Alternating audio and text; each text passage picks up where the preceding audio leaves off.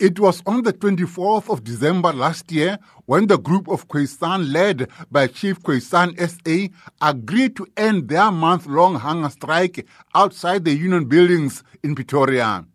Now Chief Khoisan SA complains that they have not received any feedback from government since their last meeting with Ramaphosa on Christmas Eve.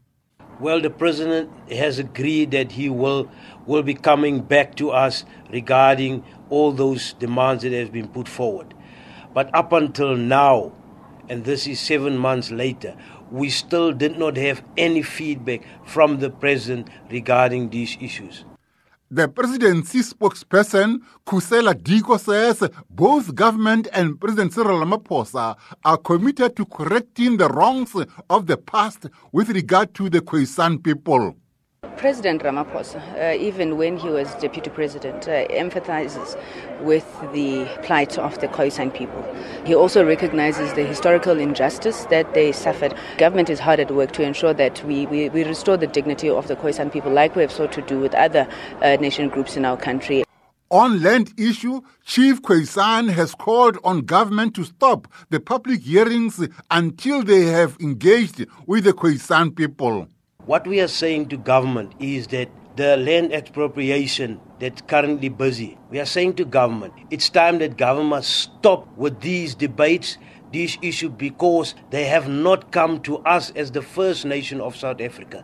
There's lots of people, even in Natal area. We've got the Zulu King that is now also having this Nyama Trust that is also saying that they are claiming parts and parcel of KwaZulu-Natal. We as the first nation are saying this whole country, South Africa, belongs to us. Government needs to come and speak to the First Nation about all land issues that they are talking about with other people. Diko urged the Khoisan people to participate in the process and try to change things from within rather than from outside the process. This current process that's being undertaken by Parliament on land issues, it's supposed to be an inclusive, a participatory process. And we would encourage the Khoisan people to also engage with that particular process, because to do so ensures that their voice is heard.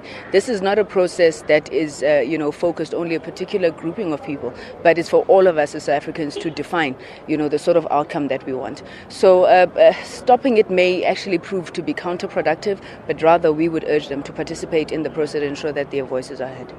Chief Khoisan SA has also called on government to declare the term coloured offensive and that it should also be criminalized.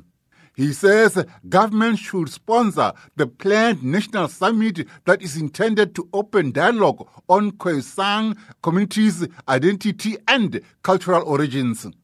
I'm Nemo Keating in Pretoria.